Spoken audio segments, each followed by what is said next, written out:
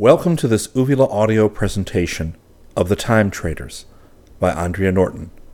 Your narrator is Adam von Buehler. Volume 9. Chapter 17. The preparations for Foskar's funeral went on through the night.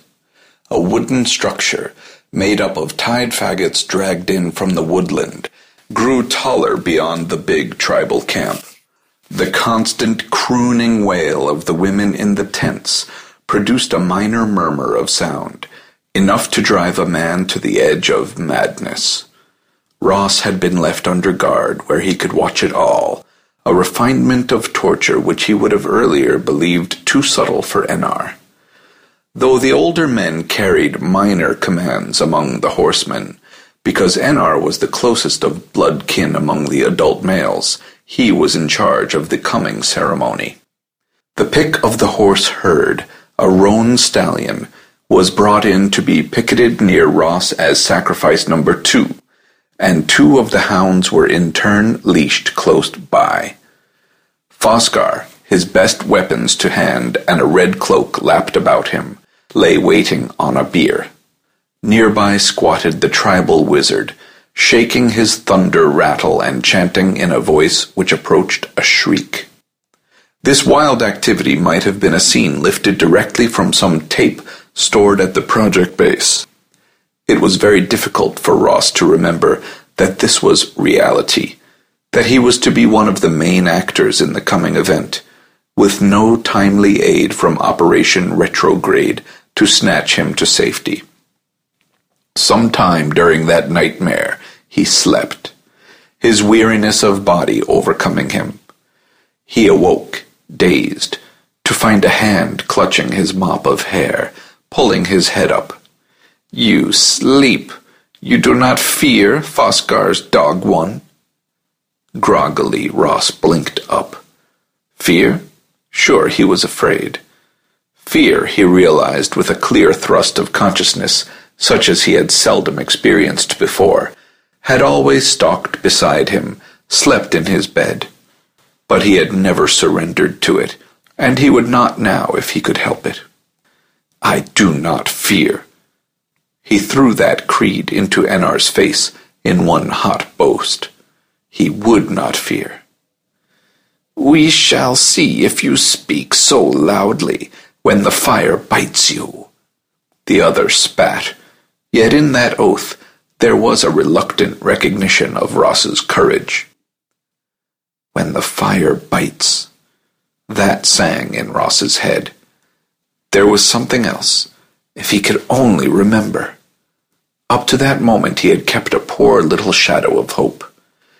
It is always impossible, he was conscious again with that strange clarity of mind, for a man to face his own death honestly. A man always continues to believe, to the last moment of his life, that something will intervene to save him.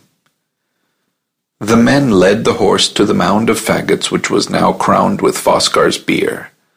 The stallion went quietly until a tall tribesman struck true with an axe, and the animal fell. The hounds were also killed and laid at their dead master's feet. But Ross was not to fare so easily. The wizard danced about him, a hideous figure in a beast mask, a curled fringe of dried snakeskins swaying from his belt. Shaking his rattle, he squawked like an angry cat as they pulled Ross to the stacked wood. Fire. There was something about fire, if he could only remember.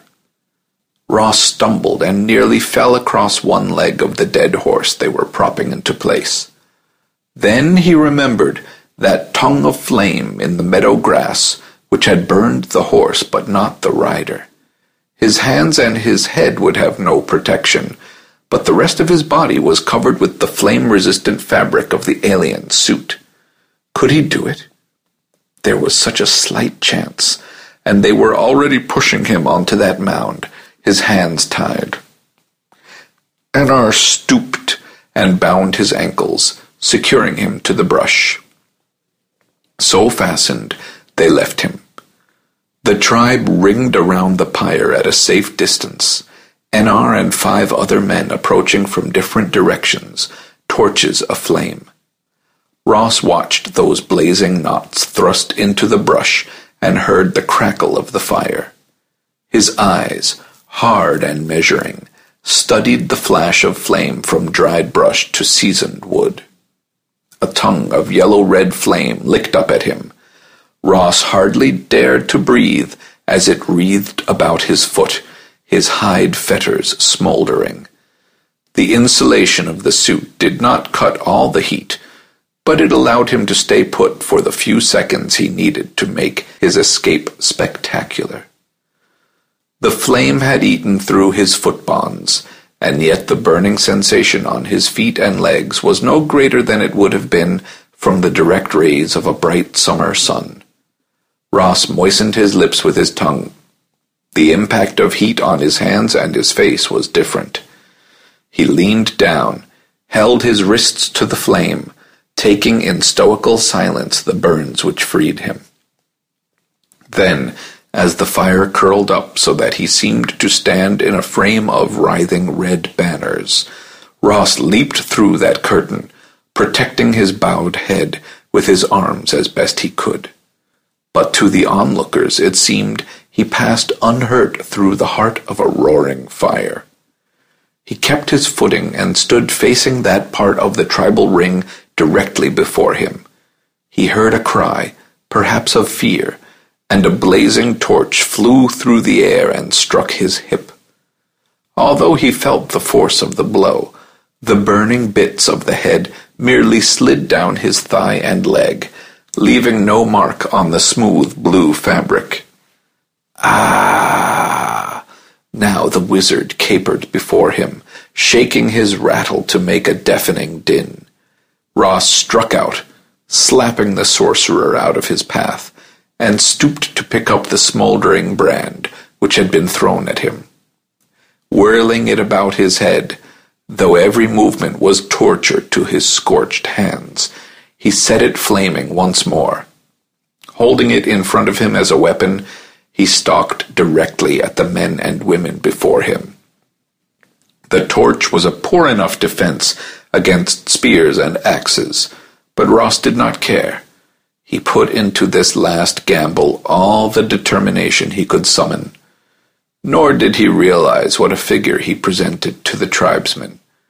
A man who had crossed a curtain of fire without apparent hurt, who appeared to wash in tongues of flame without harm, and who now called upon fire in turn as a weapon, was no man but a demon. The wall of people wavered and broke. Women screamed and ran, men shouted, but no one threw a spear or struck with an axe. Ross walked on, a man possessed, looking neither to the right or left. He was in the camp now, stalking toward the fire burning before Foskar's tent. He did not turn aside for that either, but holding the torch high, strode through the heart of the flames, risking further burns for the sake of ensuring his ultimate safety.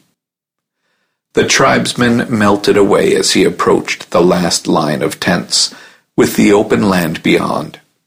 The horses of the herd, which had been driven to this side to avoid the funeral pyre, were shifting nervously, the scent of burning making them uneasy. Once more Ross whirled the dying torch about his head. Recalling how the aliens had sent his horse mad, he tossed it behind him into the grass between the tents and the herd. The tinder-dry stuff caught immediately. Now if the men tried to ride after him, they would have trouble. Without hindrance he walked across the meadow at the same even pace, never turning to look behind. His hands were two separate worlds of smarting pain. His hair and eyebrows were singed, and a finger of burn ran along the angle of his jaw. But he was free, and he did not believe that Fosgar's men would be in any haste to pursue him. Somewhere before him lay the river which ran to the sea. Ross walked on in the sunny morning, while behind him black smoke raised a dark beacon to the sky. Afterward he guessed that he must have been light-headed for several days, remembering little save the pain in his hands and the fact that it was necessary to keep moving. Once he fell to his knees and buried both hands in the cool, moist earth where a thread of stream trickled from a pool. The muck seemed to draw out a little of the agony, while he drank with a fever thirst. Ross seemed to move through a haze which lifted at intervals during which he noted his surroundings, was able to recall a little of what lay behind him, and to keep to the correct route. However, the gaps of time in between were forever lost to him. He stumbled along the banks of a river and fronted a bear fishing. The massive beast rose on its hind legs, growled, and Ross walked by it uncaring, unmenaced by the puzzled animal. Sometimes he slept through the dark periods which marked the nights, or he stumbled along under the moon, nursing his hands against his breast, whimpering a little when his foot slipped and the jar of that mishap ran through his body. Once he heard singing, only to realize that it was himself who sang hoarsely a melody which would be popular thousands of years later in the world through which he wavered. But always Ross knew that he must go on, using that thick stream of running water as a guide to his final goal, the sea. After a long while, those spaces of mental clarity grew longer, appearing closer together. He dug small shelled things from under stones along the river and ate them avidly. Once he clubbed a rabbit and feasted. He sucked birds' eggs from a nest hidden among some reeds, just enough to keep his gaunt body going, though his gray eyes were now set in what was almost a death's head. Ross did not know just when he realized that he was again being hunted. It started with an uneasiness which differed from his previous fever-bred hallucinations. This was an inner pulling, a growing compulsion to turn and retrace his way back toward the mountains to meet something or someone waiting for him on the backward path. But Ross kept on, fearing sleep now and fighting it. For once he had lain down to rest and had wakened on his feet, heading back as if that compulsion had the power to take over his body when his waking will was off guard. So he rested, but he dared not sleep, the desire constantly tearing at his will, striving to take over his weakened body and draw it back. Perhaps against all reason, he believed that it was the aliens who were trying to control him. Ross did not even venture to guess why they were so determined to get him. If there were tribesmen on his trail as well, he did not know, but he was sure that this was now purely a war of wills. As the banks of the river were giving way to marshes, he had to wade through mud and water, detouring the boggy sections. Great clouds of birds whirled and shrieked their protests at his coming, and sleek water animals paddled and poked curious heads out of the water as this two-legged thing walked mechanically through their green land. Always that pull was with him, until Ross was more aware of fighting it than of traveling. Why did they want him to return? Why did they not follow him? Or were they afraid to venture too far from where they had come through the transfer? Yet the unseen rope which was tugging at him did not grow less tenuous as he put more distance between himself and the mountain valley.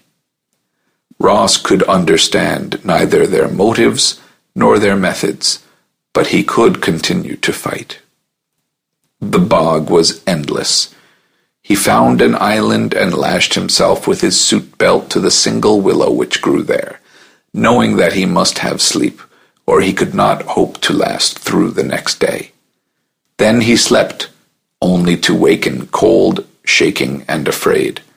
Shoulder deep in a pool, he was aware that in his sleep he must have opened the belt buckle and freed himself, and only the mishap of falling into the water had brought him around to sanity.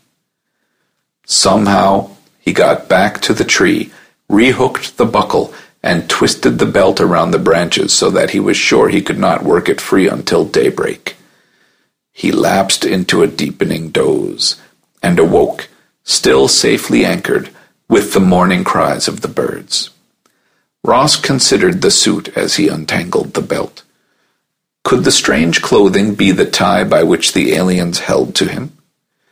If he were to strip, leaving the garment behind, would he be safe? He tried to force open the studs across his chest, but they would not yield to the slight pressure which was all his seared fingers could exert, and when he pulled at the fabric, he was unable to tear it. So, still wearing the livery of the off-world men, Ross continued on his way, hardly caring where he went or how. The mud plastered on him by his frequent falls was some protection against the swarm of insect life his passing stirred into attack. However, he was able to endure a swollen face and slitted eyes, being far more conscious of the wrenching feeling within him than the misery of his body. The character of the marsh began to change once more. The river was splitting into a dozen smaller streams, shaping out fan-like. Looking down at this from one of the marsh hillocks, Ross knew a faint surge of relief. Such a place had been on the map Ash had made them memorize. He was close to the sea at last, and for the moment that was enough. A salt-sharpened wind cut at him with the force of a fist in the face. In the absence of sunlight, the leaden clouds overhead set a winter-like gloom across the countryside. To the constant sound of bird calls, Ross tramped heavily through small pools, beating a path through tangles of marsh grass. He stole eggs from nests, sucking his nourishment eagerly with no dislike for the fishy flavor, and drinking from stagnant, brackish ponds. Suddenly Ross halted, at first thinking that the continuous roll of sound he heard was thunder. Yet the clouds overhead were massed no more than before, and there was no sign of lightning. Continuing on, he realized that the mysterious sound was the pounding of surf. He was near the sea.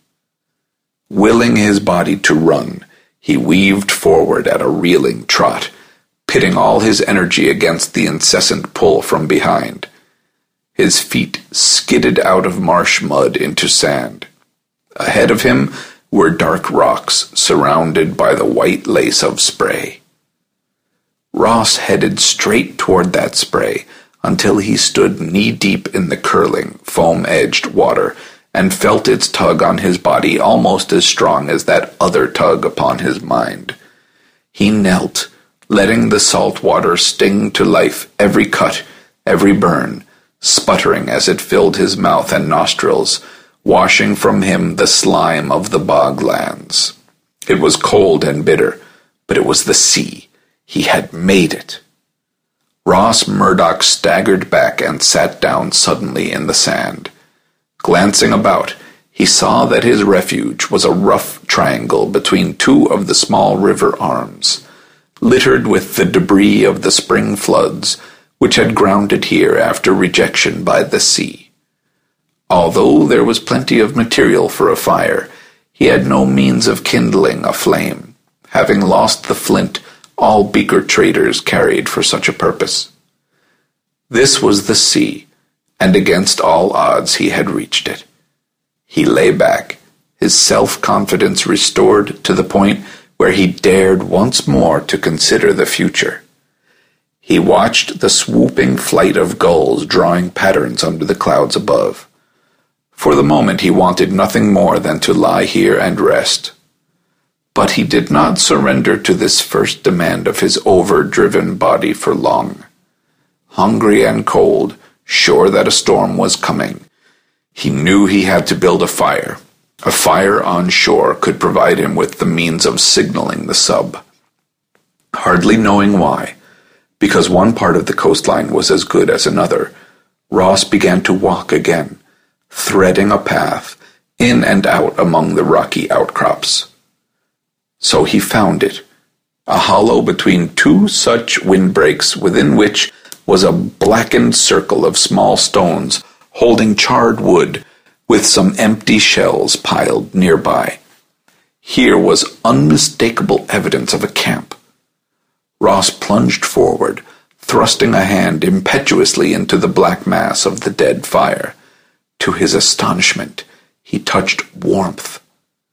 Hardly daring to disturb those precious bits of charcoal, he dug around them, then carefully blew into what appeared to be dead ashes.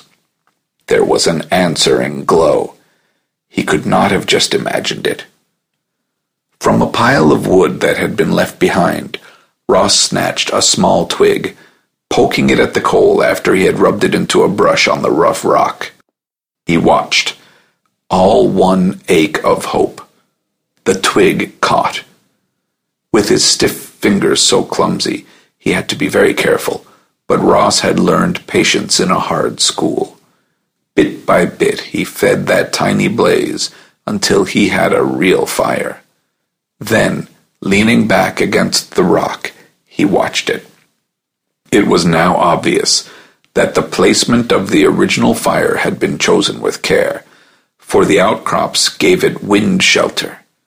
They also provided a dark backdrop, partially hiding the flames on the landward side, but undoubtedly making them more visible from the sea. The site seemed just right for a signal fire. But to what? Ross's hands shook slightly as he fed the blaze. It was only too clear why anyone would make a signal on this shore. McNeil, or perhaps both he and Ash, had survived the breakup of the raft after all. They had reached this point, abandoned no earlier than this morning, judging by the life remaining in the coals, and put up the signal. Then, just as arranged, they had been collected by the sub, by now on its way back to the hidden North American post. There was no hope of any pickup for him now. Just as he had believed them dead after he had found that rag on the sapling, so they must have thought him finished after his fall in the river. He was just a few hours too late. Ross folded his arms across his hunched knees and rested his head on them. There was no possible way he could ever reach the post or his own kind, ever again. Thousands of miles lay between him and the temporary installation in this time. He was so sunk in his own complete despair that he was long unaware of finally being free of the pressure to turn back which had so long haunted him. But as he roused to feed the fire, he got to wondering, had those who hunted him given up the chase? Since he had lost his own race with time, he did not really care. What did it matter? The pile of wood was getting low, but he decided that did not matter either. Even so, Ross got to his feet, moving over to the drifts of storm rack to gather more. Why should he stay here by a useless beacon? But somehow he could not force himself to move on, as futile as his vigil seemed. Dragging the sun-dried, bleached limbs of long-dead trees to his half-shelter, he piled them up, working until he laughed at the barricade he had built. "A siege!" For the first time in days he spoke aloud. I might be ready for a siege. He pulled over another branch, added it to his pile, and kneeled down once more by the flames. There were fisherfolk to be found along this coast, and tomorrow when he was rested he would strike south and try to find one of their primitive villages. Traders would be coming into this territory now that the red-inspired raiders were gone, if he could contact them. But that spark of interest in the future died almost as soon as it was born. To be a beaker trader as an agent for the project was one thing. To live the role for the rest of his life was something else. Ross stood by his fire, staring out to sea for a sign he knew he would never see again as long as he lived. Then, as if a spear had struck between his shoulder blades, he was attacked. The blow was not physical, but came instead as a tearing, red pain in his head, a pressure so terrible he could not move. He knew instantly that behind him now lurked the ultimate danger. Chapter 18. Ross fought to break that hold, to turn his head, to face the peril which crept upon him now. Unlike anything he had ever met before in his short lifetime, it could only have come from some alien source. This strange encounter was a battle of will against will. The same rebellion against authority which had ruled his boyhood, which had pushed him into the orbit of the project, stiffened him to meet this attack. He was going to turn his head. He was going to see who stood there. He was. Inch by inch, Ross's head came around, though sweat stung his seared and bitten flesh, and every breath was an effort. He caught a half-glimpse of the beach behind the rocks, and the stretch of sand was empty. Overhead the birds were gone, as if they had never existed, or as if they had been swept away by some impatient fighter who wanted no distractions from the purpose at hand. Having successfully turned his head, Ross decided to turn his body. His left hand went out, slowly, as if it moved some great weight. His palm gritted painfully on the rock, and he savored that pain, for it pierced through the dead blanket of compulsion that was being used against him. Deliberately, he ground his blistered skin against the stone, concentrating on the sharp torment in his hand as the agony shot up his arm. While he focused his attention on the physical pain, he could feel the pressure against him weaken. Summoning all his strength, Ross swung around in a movement which was only a shadow of his former feline grace. The beach was still empty, except for the piles of driftwood, the rocks, and the other things he had originally found there. Yet he knew that something was waiting to pounce. Having discovered that for him pain was a defense weapon, he had that one resource. If they took him, it would be after besting him in a fight.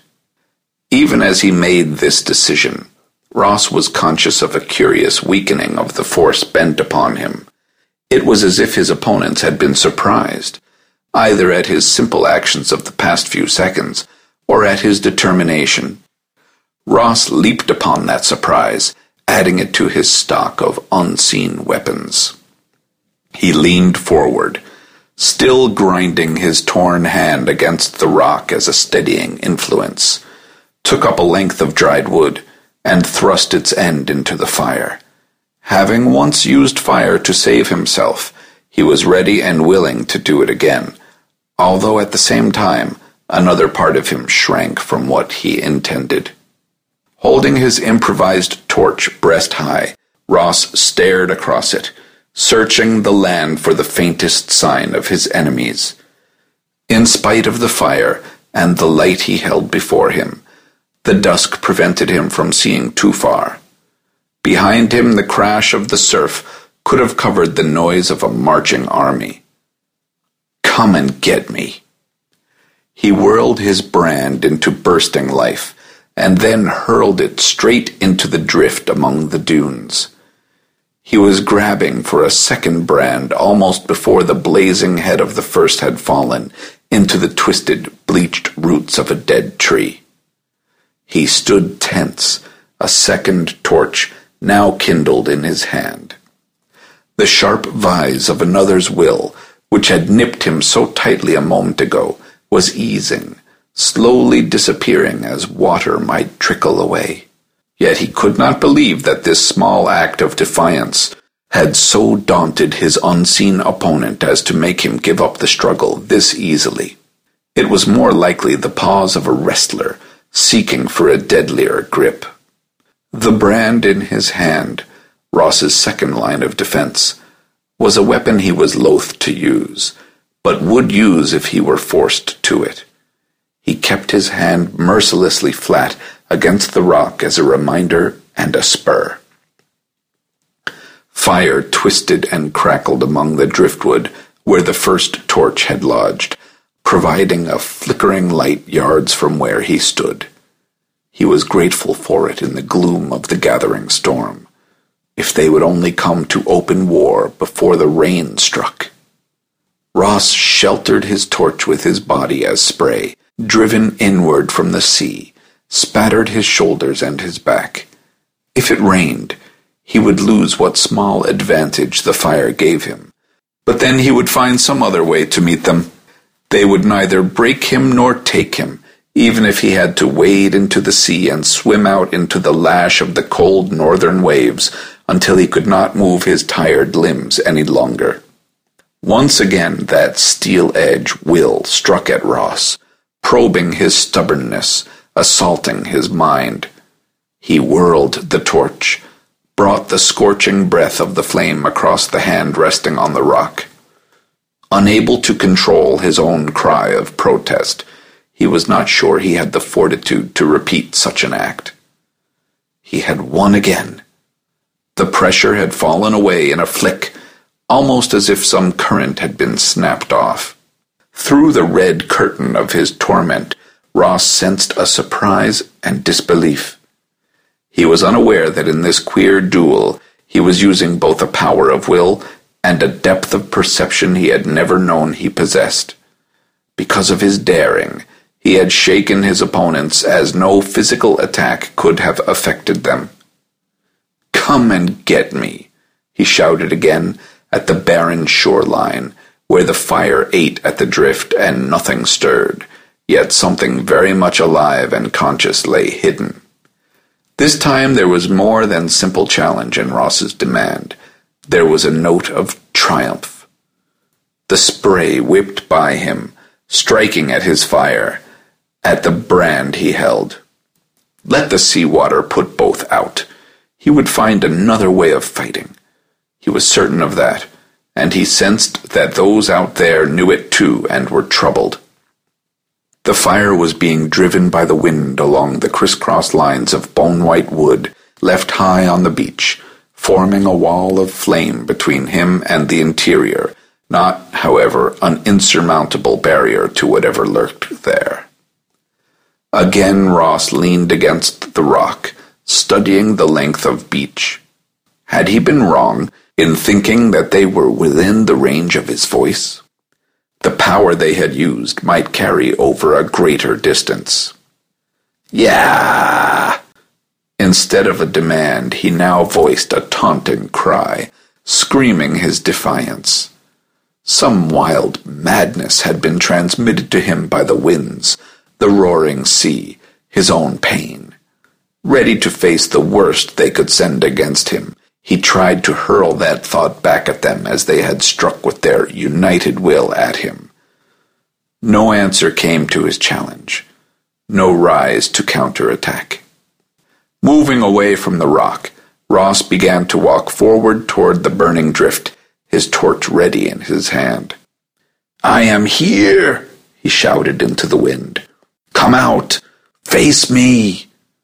It was then that he saw those who had tracked him. Two tall, thin figures, wearing dark clothes, were standing quietly watching him, their eyes dark holes in the white ovals of their faces. Ross halted. Though they were separated by yards of sand and rock and a burning barrier, he could feel the force they wielded. The nature of that force had changed, however. Once it had struck with a vigorous spear point. Now it formed a shield of protection. Ross could not break through that shield, and they dared not drop it. A stalemate existed between them in this strange battle, the like of which Ross's world had not known before.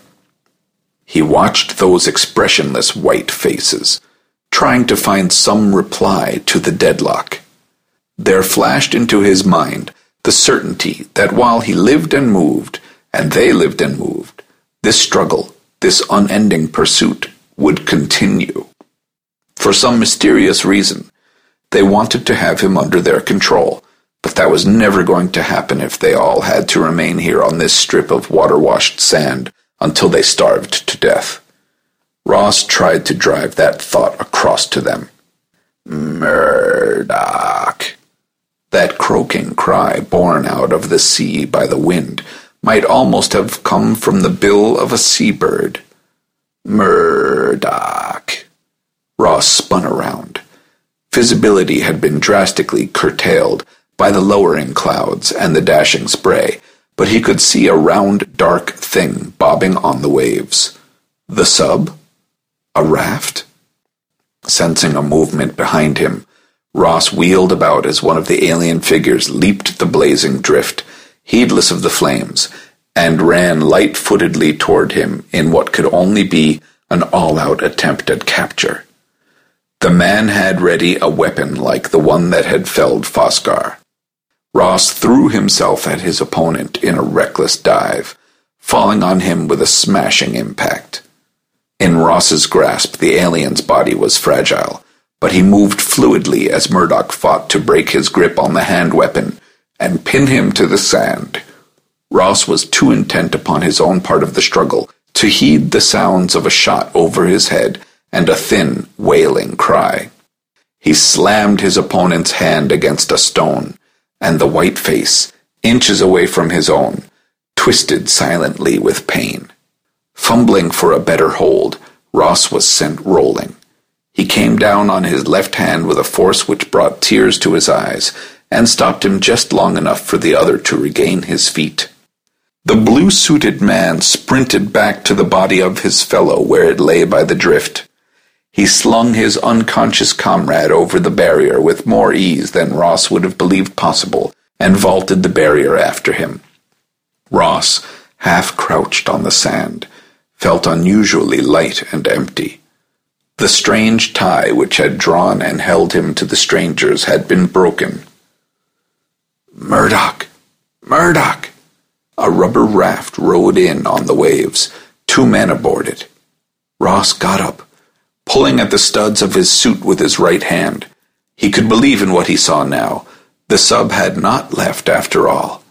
The 2 men running toward him through the dusk were of his own kind. Murdoch!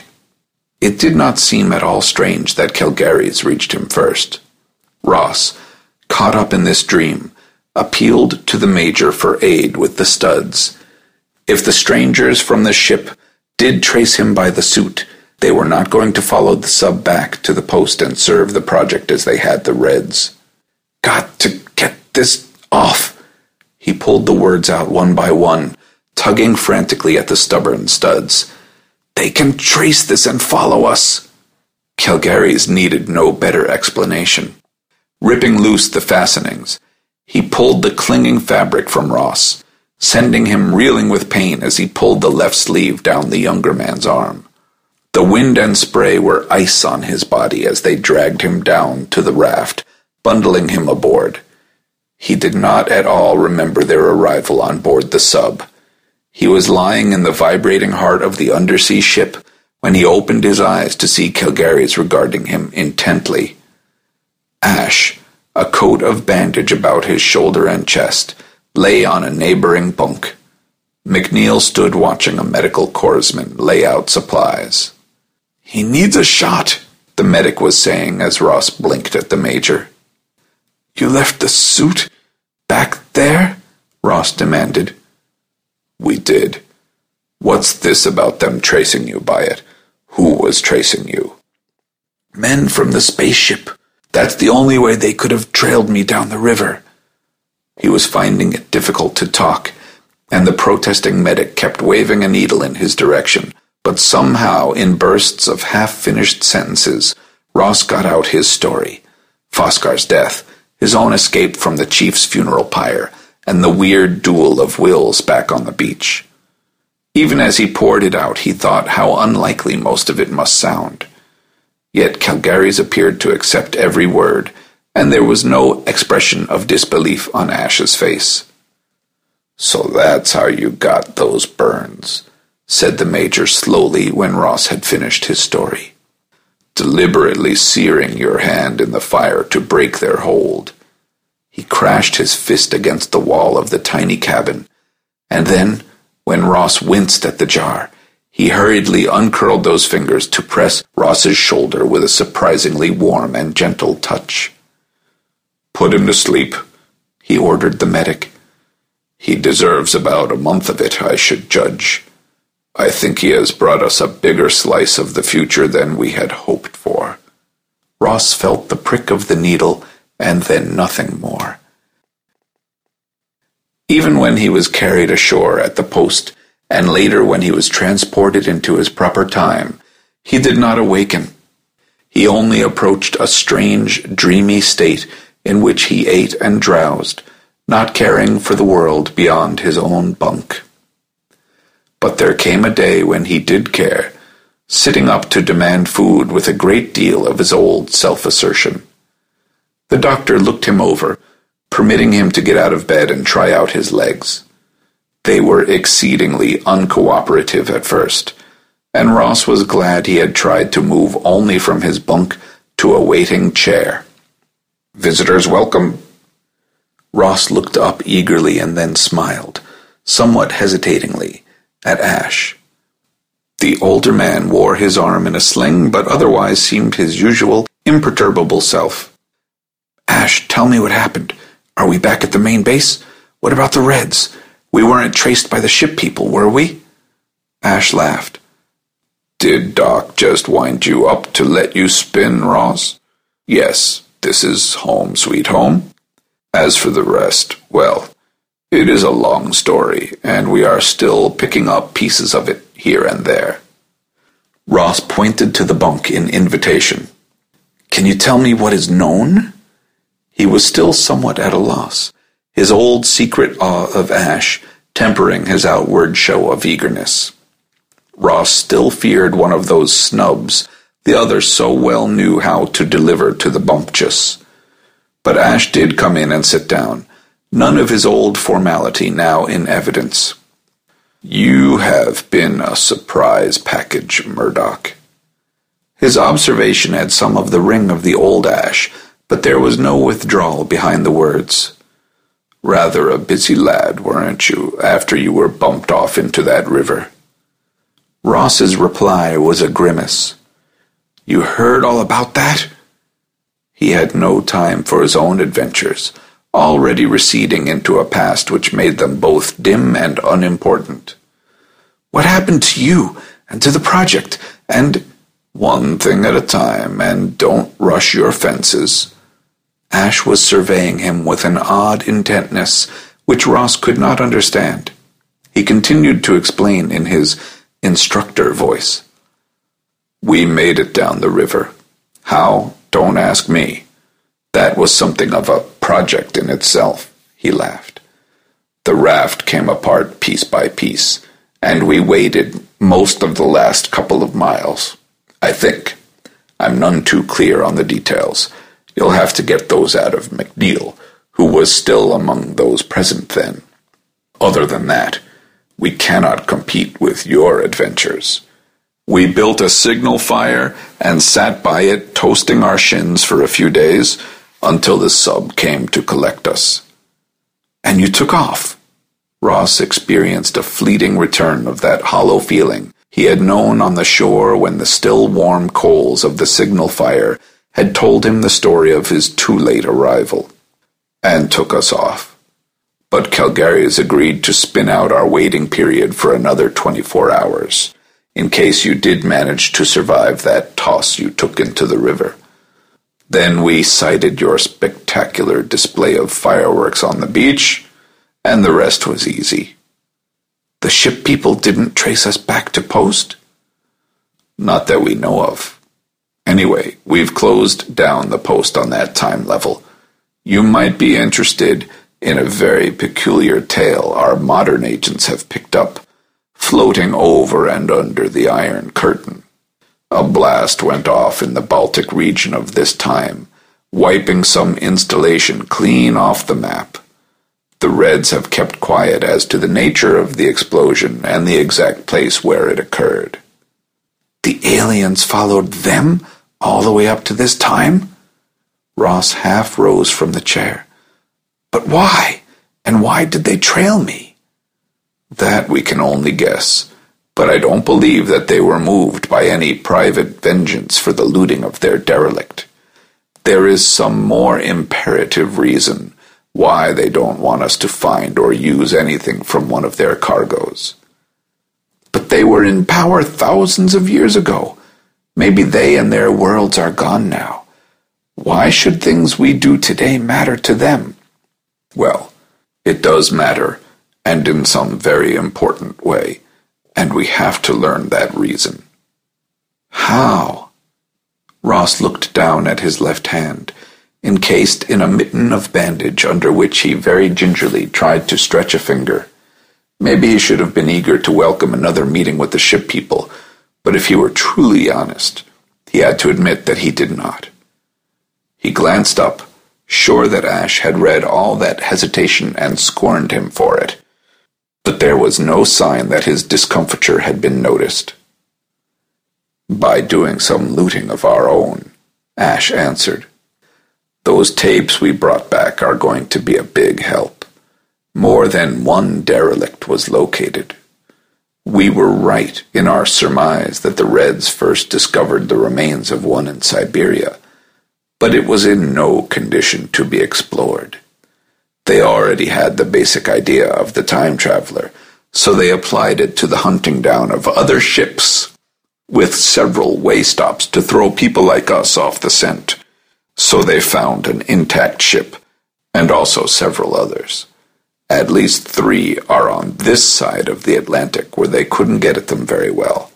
Those we can deal with now. Won't the aliens be waiting for us to try that? As far as we can discover, they don't know where any of these ships crashed. Either there were no survivors, or passengers and crew took off in lifeboats while they were still in space. They might never have known of the Reds' activities if you hadn't triggered that communicator on the derelict. Ross was reduced to a small boy who badly needed an alibi for some piece of juvenile mischief. I didn't mean to. That excuse sounded so feeble that he was surprised into a laugh, only to see Ash grinning back at him. Seeing as how your action also put a very effective spike in the opposition's wheel, you are freely forgiven. Anyway, you have also provided us with a pretty good idea of what we may be up against with the aliens, and we'll be prepared for that next time. Then there will be a next time? We are calling in all time agents, concentrating our forces in the right period. Yes, there will be a next time. We have to learn just what they are trying so hard to protect. What do you think it is? Space. Ash spoke the word softly as if he relished the promise it held. Space? That ship you explored was a derelict from a galactic fleet, but it was a ship and it used the principle of spaceflight. Do you understand now? In these lost ships lies the secret which will make us free of all the stars. We must claim it. Can we? Can we? Ash was laughing at Ross again with his eyes, though his face remained sober. Then you still want to be counted in on this game?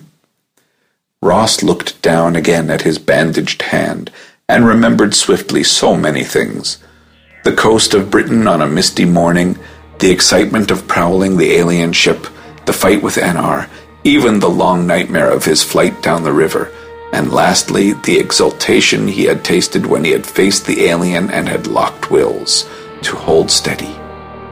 He knew that he could not, would not, give up what he had found here in the service of the project, as long as it was in his power to cling to it. Yes. It was a very simple answer, but when his eyes met Ash's, Ross knew that it would serve better than any solemn oath. The end. We hope that you've enjoyed this Uvula audio presentation of The Time Traders by Andrea Norton. Your narrator has been Adam von Buehler. The main theme was called Time Travelers and was composed by Download Production Music. It can be found at sounddogs.com. Please feel free to write us and tell us what you think at uvulaaudio@uvulaaudio.com.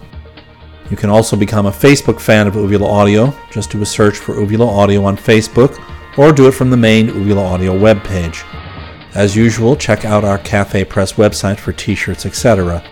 For other Uvula Audio titles, please go to our website at www.uvulaaudio.com. We are listed on iTunes, and you can subscribe and download our podcasts for free from there. If you like our podcast, please feel free to tip us whatever amount you may like using the secure PayPal links at Uvula Audio. Next up in our queue of new bookcasts will be the classic of Western literature, The Confessions of St. Augustine. We think that you will be entranced by this amazing book that was the first tell-all confessional, as well as being a first-class philosophical, theological treatise. From all of us at Uvula Audio, we thank you.